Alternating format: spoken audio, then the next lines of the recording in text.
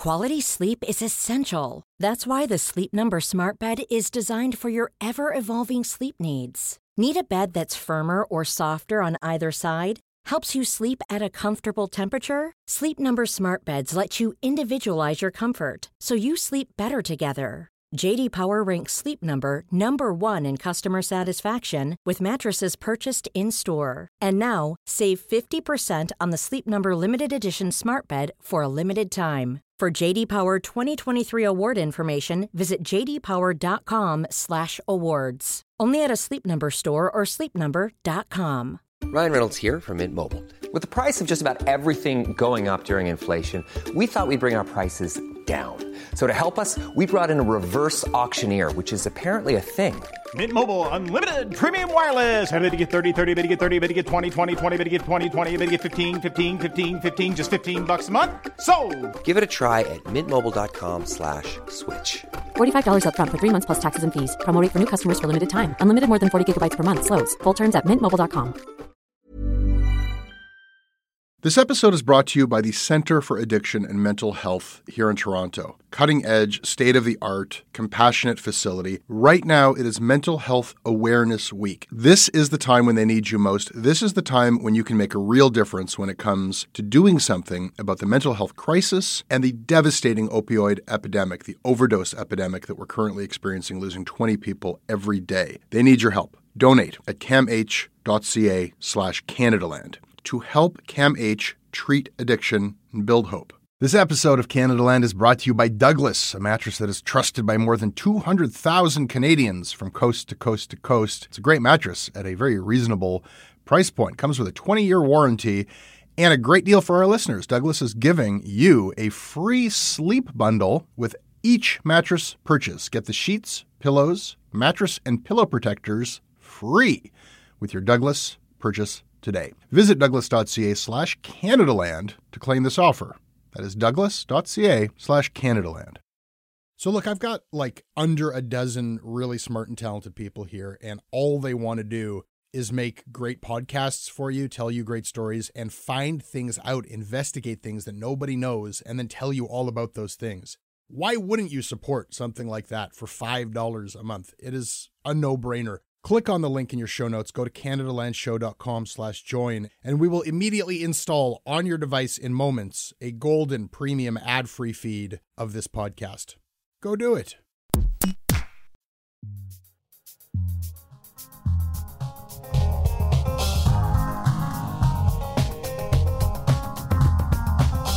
Paul Wells, senior writer at Maclean's, joining me from Ottawa. Welcome back. Hi. Paul, today we're going to talk about the mega-rich socialite who lured teenage girls to his tropical retreat and used his network of powerful connections to evade justice and media attention for years, all about the rape charges against him. Nope, not talking about that guy. I'm talking about his Canadian equivalent. And damn it, Paul, whether mainstream media types like you want to or not, we are going to talk about We Charity for once. Well, thank God, because, yes, we've been shunning that story. Yeah, well, too bad for you.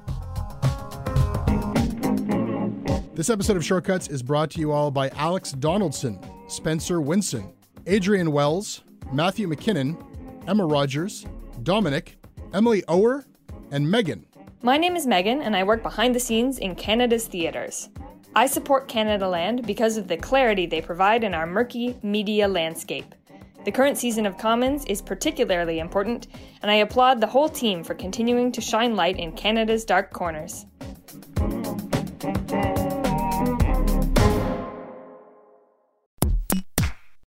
Okay, let's talk about We. Yay. Paul Wells, I would like to begin by saying a few words in praise of the CBC. Sure. Why do you sound skeptical? No, Janice McGregor, who's been reporting this story out for the CBC, had a story that was filled with really big revelations, any one of which could have been kind of a sensational headline. The only thing I'll say negatively about this piece is whoever wrote the headline just knows how to downplay and bury some really big revelations. The headline is Charities Question Whether We Run Student Program Would Have Been Worth the Money. Did you read this article, Paul? I did indeed, yeah. And it fills up a big part of the story, which is all of us, of course, have been treating We as essentially a political entity, but it is essentially a benevolent charity, or, you know, that's the flag it flies under. And there are people in that sector. And so this answers the question, what do they think of it? Yeah, they don't like it, or at least a lot of them really don't like it. And that was one of the main things, is when you get into the guts of this, as the CBC did, as to what this meant for charities. And they paint a picture of like all of these charities are getting hit hard from the pandemic. You know, donations are drying up, live events, all the fundraising stuff. Like, it's really bad across the sector. And here comes we with almost $1 billion from the government, and they've got to spend it quickly, and they're looking for other charities to work with them. But here's what you got to do. In your moment of need, we says to you, sign right here. We'll pay you if you can like use your network to get us some volunteers. But here's what you're going to have to do. You're going to have to let us kind of like put our brand, our logo over your logo. You're going to have to go out there and spread the We logo to your people. You're going to have to go out and promote this program, which we kind of own this program. We get to promote this program using your brand. And there was a gag order. You're not allowed to say anything negative about this deal.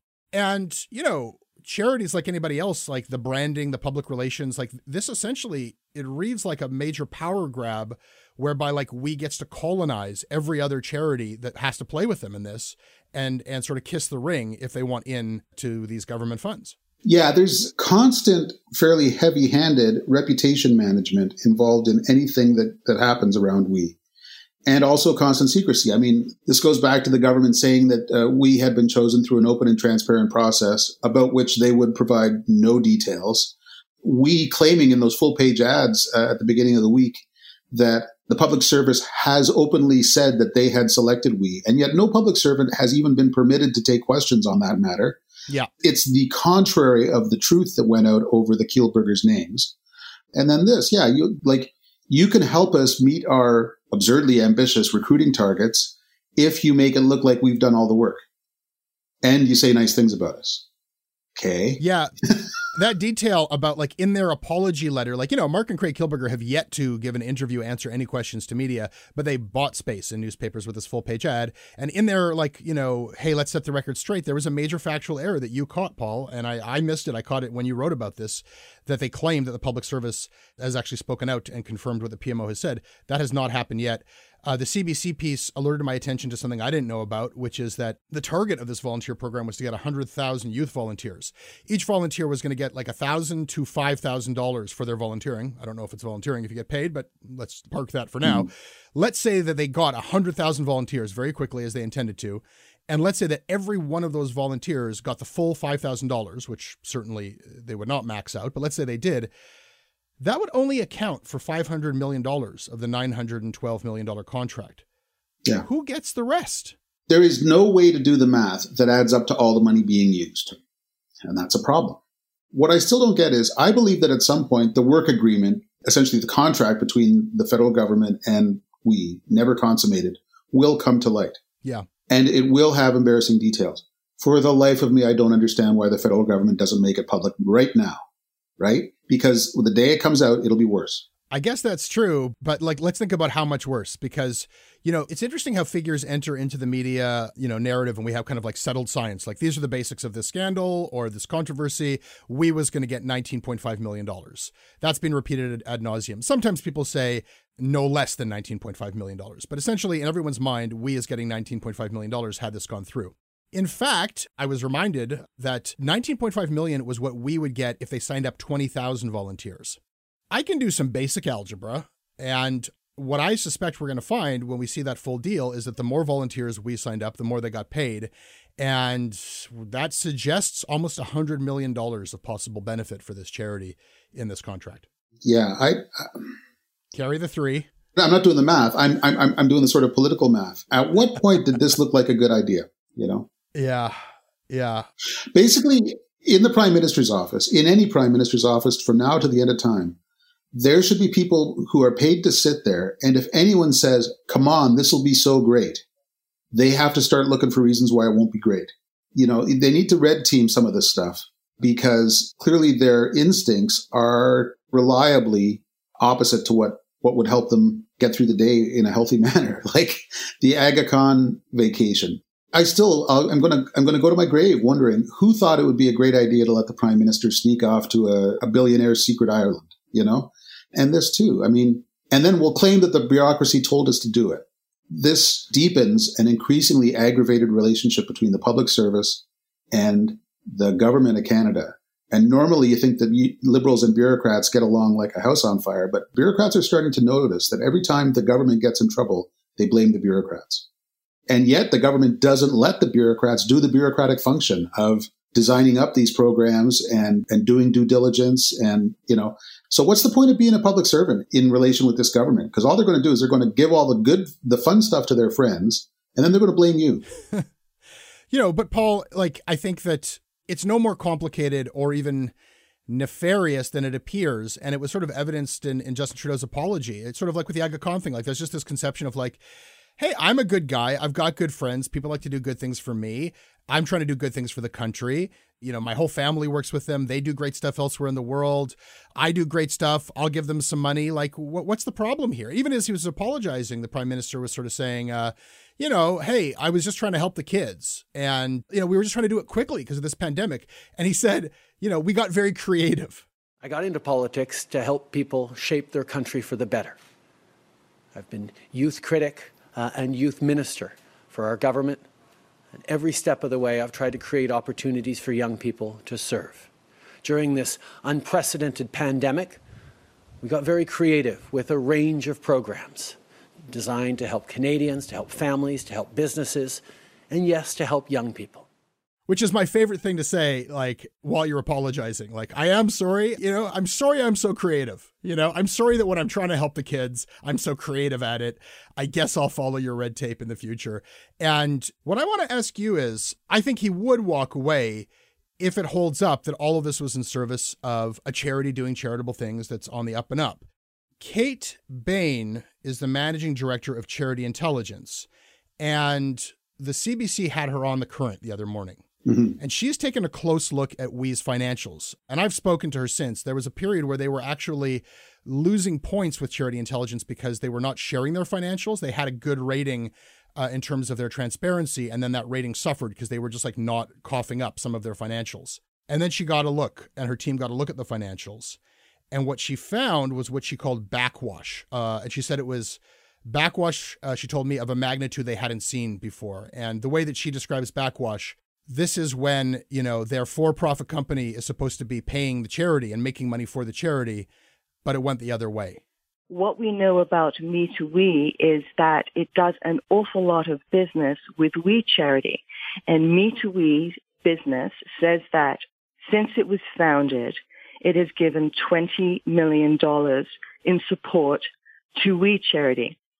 Now, what is less well known is how much money We Charity gives to Me2We. Over the last 10 years, We Charity has given and paid Me2We $11 million. And in the last 2 years, 2018 and 2019, 7% and 8% of We Charity's total revenues have flowed to Me2We, the private business of the Kilburgers. Paul, we are tugging at this thread as well. So Victor Lee is the chief financial officer of We Charity. He also happens to be the chief financial officer of Me2We, their for-profit business, and the equivalents in the U.S. There's an issue there that Charity Intelligence has seized upon, that you should not have the same person doing all of those things. There's another issue that Canadaland discovered, because on his profile page on We Charity's website, there's a Q&A by way of introduction where they ask him, what qualifications do you have to manage the finances of a global organization? And he answers, I am professionally certified in accounting in 4 different countries: Canada, the US, UK, and China. So we checked to see if that's true, and we could find no evidence that he is certified in the United States. No evidence of him being certified in the UK. There are public databases of certified accountants in both of those countries. He's not on them. We are not as confident of our research abilities on the Chinese database, but you know what? We just put it all to the We organization in a question. We can't find this guy's credentials, his certifications in the US, the UK, or China. Can you just link us to his certification? And they couldn't. They gave us a response that, okay, well, he's qualified anyhow. He's qualified to be the CFO for the following reasons, but they did not provide the documentation that you'd think they would have. My question to you, Paul, is, if this controversy, call it a scandal, deepens, and it turns out that what Justin Trudeau was apologizing for is not simply a conflict of interest, with a charity that was doing wonderful charity things, but a charity that has bigger problems than that. Does that change the calculus for Justin Trudeau? I think I'm supposed to say yes. I'm not sure it does, because to some extent he's already taken the hit, right? Like everything they've already done seems to me irresponsible public administration at best. And he's already come out and said, I'm sorry. And so Canadians divide into the habitual camps. There's the people who are inclined to defend this prime minister and say, well, what do you want? He's sorry. He was trying to do good. You know, all of your carping has just ruined the summer jobs of 37,000 volunteers. And then the rest of us say, man, it's weird that this prime minister keeps coming up with, you know, Baroque reasons to get into trouble. You know, given this much, at least Trudeau's scandals or controversies or whatever are fun. Like, it's not like a real estate deal, blah, blah, you know. Yeah. They're building a secret second mansion at Harrington Lake, you know. I mean, like it was all going his way. He was like this like golden retriever released into this big green meadow of beautiful poles. Everyone thought he was doing a great job. And you're like, go run wild, little doggy. There is in the corner like a pile of shit, but just run anywhere else. And then the dog just beelines for the poop and then just comes back like, yeah, I've rolled around in it. What am I going to do? And everyone just says, you silly doggy. But I'll tell you, if you ask 100 people what the original sin of the Trudeau government is, you're going to get 100 answers. Mine is they constantly congratulate themselves for being open and transparent, and they are just not ever open and transparent. A question to this government does not ever get a simple prompt answer. Not right. Ever. Not once. Right? Mm-hmm. And these guys, they can't begin to comprehend that is the root of all of their difficulties. It's, you know, the SNC stuff. If we were having these meetings with retired Supreme Court justices and fancy lobbyists and stuff on the grass in front of the House of Commons with cameras present, right? Would people think it was a little hinky? Then maybe let's not do it, right? If it is so important, if it's crucial to our marketing exercise to claim that this was an open and transparent process, and it was not an open and transparent process, then maybe that's a problem, right? And this doesn't, I'm obviously a little overcome with grief at all of this. The thought that this is a problem does not ever occur to them. And when you tell them it's a problem, they wonder what you're talking about, right? Well, they need that guy in the room, they need that person. They need that salty ex-journalist who just spoils the party and says, "Wait a minute." You know, they need a Paul Wells. You know, if you're ever thinking about a second career, as long as they take care to pay me through my social enterprise, then it'll be fine. But which of Paul Wells' entities is? Listen, you've got a pretty common reporter's complaint about this government, the lack of transparency. I've shared that. I have a different complaint. It's not about the government. It's about, like, you mentioned the different camps, that the pro-Trudeau camps, nothing is going to faze them, and they're feeling shaky and they're feeling threatened, and they don't like this idea that their guy's taking the heat. And so I am now beset by, like, liberal supporting Twitter trolls. And I am now dealing with people on the internet. Some look like real humans, some not. You know, I'm used to the other side. Now I'm getting, people for like, I guess like capital L liberal Twitter is sure that Canadaland is just gunning for Justin Trudeau. And I couldn't care less what the outcome of this is. Like, really and truly, it's just as a news story to me. But they're convinced that I have it in for this guy. And I have a message to the Liberal Party Twitter advocates and trolls. You're nowhere near as good at this as the right wing. Like with the memes, with the conspiracy theories, with the abuse, you can't touch me. I'm battle hardened by this. Like, Paul, the conspiracy theories are either that Canadaland is a radical right-wing rag, which is funny, or that I personally have some beef with Craig Kilberger because I read this one that he got a speaking gig that I wanted. That was an interesting, they got to find, and I just want to say, like, I feel your pain. I know that you are concerned about the outcome of this, but do people not know me by now? Like, if you don't know me by now, if you thought that I had receipts in hand that somehow incriminated or didn't look good for Elizabeth May or Jagmeet Singh or Andrew Scheer, don't you think I would use those ones too? I mean, I'm not going to lie. Like, I have my preferences in terms of the policies and ideas of some of those people and others. I might even have preferences as to, like, I might like one of those politicians more than the others. But Paul, please believe me, I like myself more. I like me more. And you know, me one story. I'm going to run the story. It doesn't matter. I'm going to run the story. Paul, on this program of ours, we don't like to lose sight of the little things that should be bigger things. And so we have duly noted. Why don't I start with the ongoing saga of the last great city newspaper, the Toronto Star, which, you know, we heard that this Nordstar company was going to purchase them. And then I had people within the Star saying, everyone's reporting that. Don't be so sure. You know, that hasn't passed all the goals that it has to pass. And it might be that somebody else comes forward. And in fact, somebody else came forward. And the Sorbaras, a wealthy Liberal Party family, they put in a bid. But it seems that all that did was drive up the price of Torstar marginally. And Nordstar Capital LP, with its conservative backing frontmen, that is the new owner, the soon-to-be owners of Torstar, with a $60 million bid. For a company that I think I've been saying that it was worth $1 billion. I think it might have been at its total height closer to $2 billion, sold for $60 million. Yeah, it's the sad decline of a great media company. Mostly it's just been following the same trajectory as the media industry in general. A little bit the Star's been hobbled by its sense of itself as a great media company, which has made it sluggish to adapt over the years. Like, it's good to see a bidding war. The scale of the bidding war is kind of small potatoes, you know, but every couple $1 million that goes into that organization, maybe if a percentage of it goes into the newsroom, yeah, that'll be a good thing.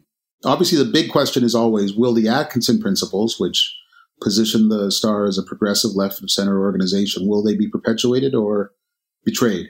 And that's been an eternal question with the Star through a couple of management changes, and now more than a decade of speculation that at some point is going to get rolled into Post Media and merge with the National Post, which would be like a antimatter explosion of huge proportions. My preference is that the Star remain the Star, but it's not immune to the forces that the whole news industry is facing. And my hunch is that if people buying the Star are going to want it to remain the kind of paper that they grew up with. But the National Post rumor has been around for almost as long as there's been a National Post. Duly noted. Paul, what do you have?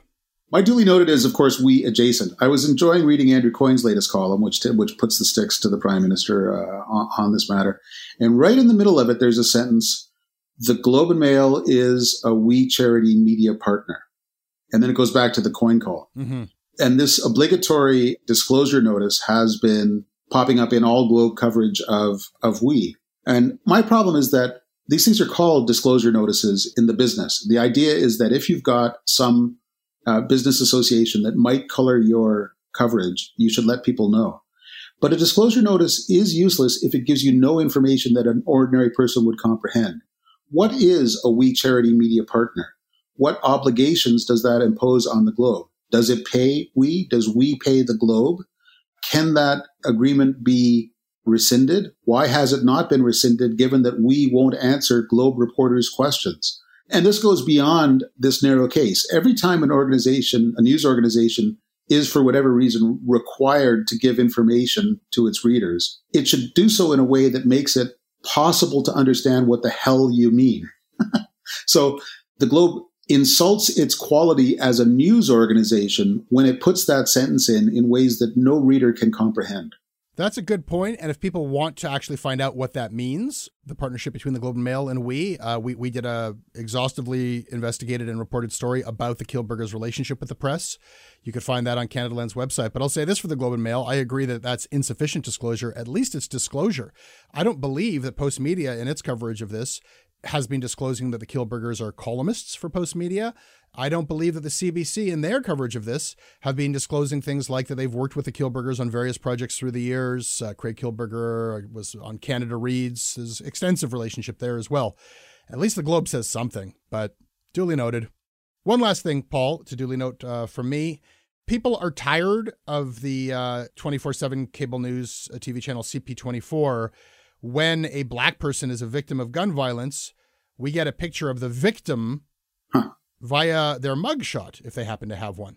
And that is something that Mira Miller of BlogTO has pointed out. People are sick of this because there is just such a unsubtle message to that, which is that the victim is a criminal and this isn't somebody who we value. It's not somebody you need to worry about. And it's, I think, a media practice that very specifically is suffered by Black Canadians and not other people so much. That's an excellent point. It's shameful behavior on the part of the news organization, and it's duly noted. This episode is brought to you by Douglas, a mattress trusted by more than 200,000 Canadians from coast to coast to coast. Trust is important. There are a lot of mattress lies out there, a lot of mattress liars. And I didn't intend the pun, but it occurred to me that there is one as I was saying those words. Listen, I am not lying to you. I have experienced the Douglas mattress. It is an exceptional mattress at a surprisingly affordable price point. It is a mattress that sleeps cool, doesn't have that weird thing in the summer where the mattress gets like an oven. It's a very good product. It's delivered to your house in a box. You don't have to go to a big mattress store. It is a medium firm mattress, which is what Canadians prefer, and it comes with a 365-night trial and a 20-year warranty. What more can I tell you? Douglas is giving our listeners a free sleep bundle with each mattress purchase. Get the sheets, pillows, mattress, and pillow protectors free with your Douglas purchase today. Visit douglas.ca/Canadaland to claim this offer. This episode is sponsored by BetterHelp.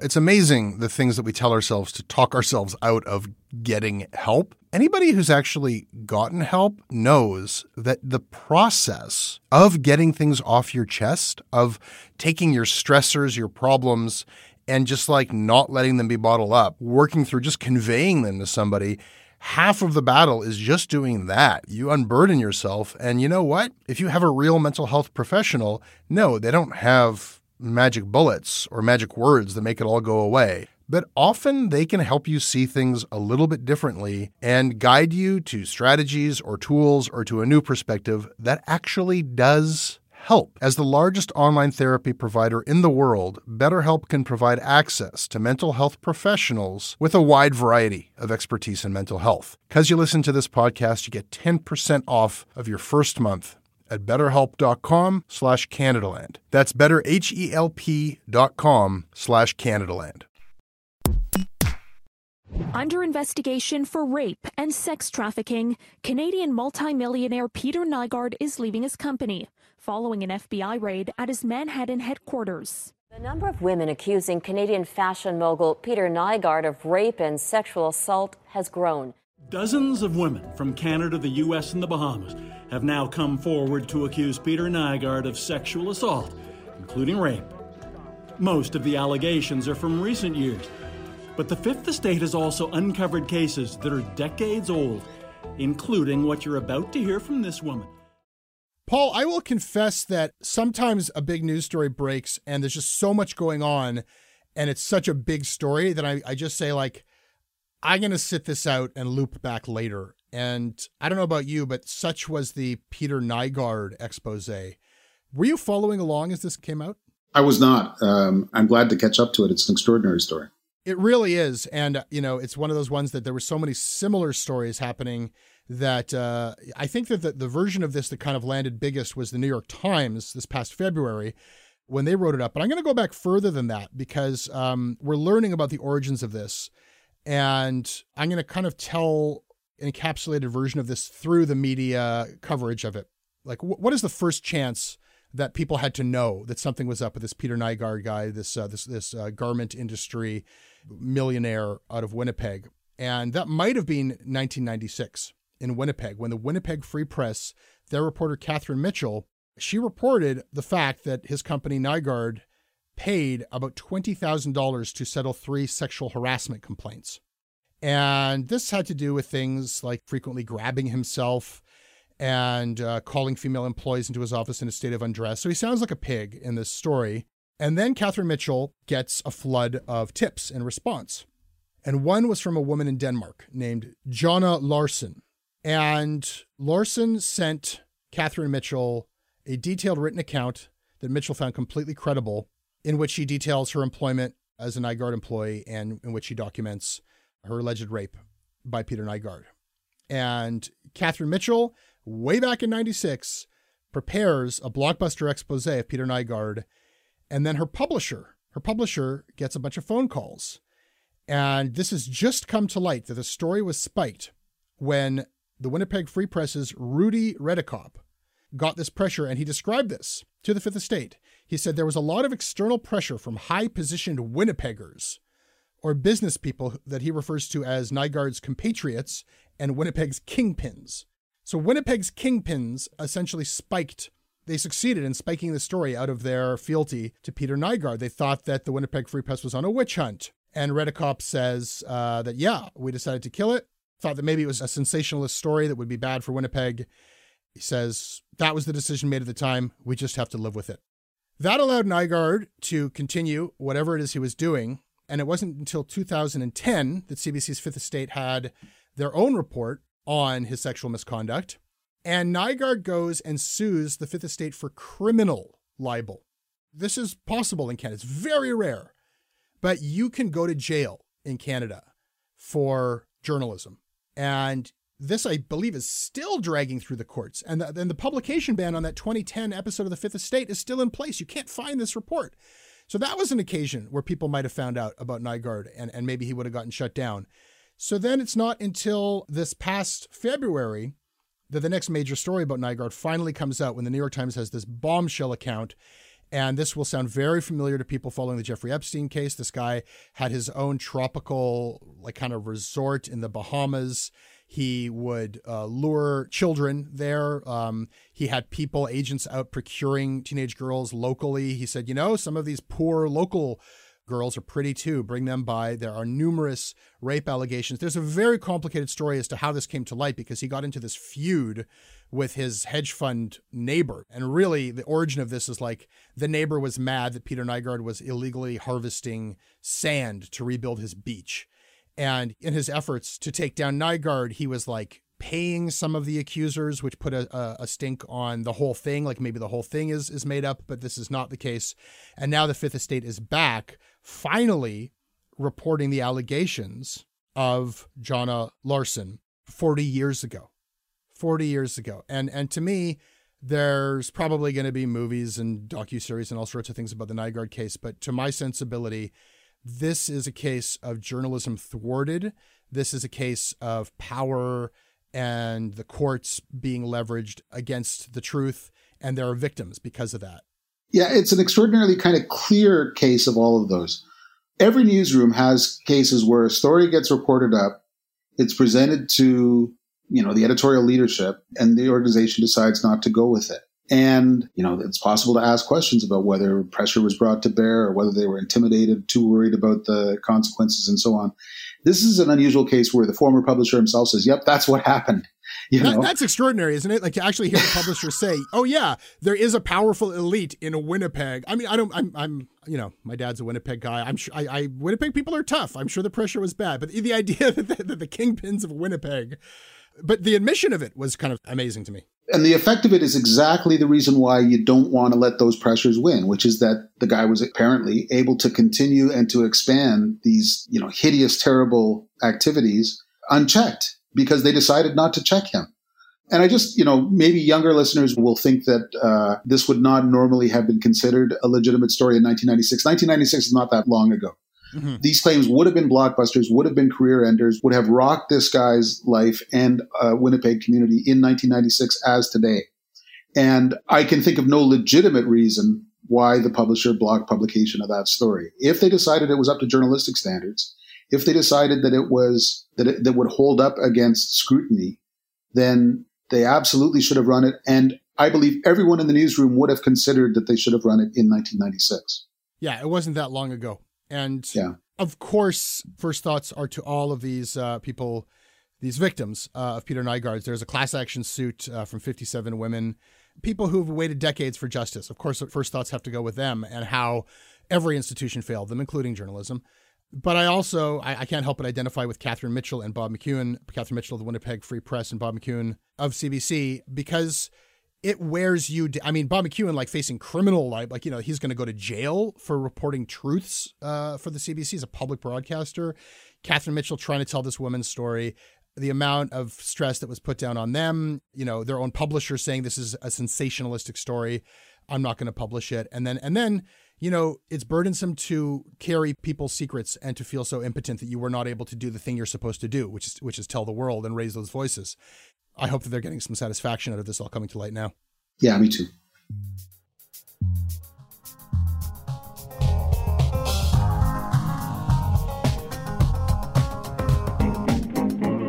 Paul Wells, that's Shortcuts for today. I had fun. I always have fun when you come on.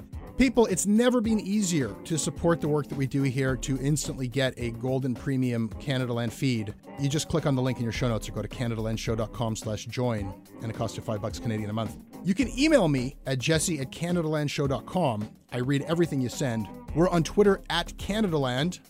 Paul Wells, where can people find you? In Maclean's. Check them out in Maclean's. Our website is CanadaLandShow.com, where you can listen to the most recent Oppo, which is all about the policy and political implications for women who are being ignored, mothers especially, as we try to deal with the pandemic and accommodations are not being made for them, and it is going to have a major impact. You can also read our coverage of We Charity, including our recent story on their accounting department and their CFO and his missing credentials. This episode is produced by David Crosby. Our managing editor is Andrea Schmidt. Syndication is by CFUV 101.9 FM in Victoria. Visit them online at cfuv.ca. And please support Canadaland.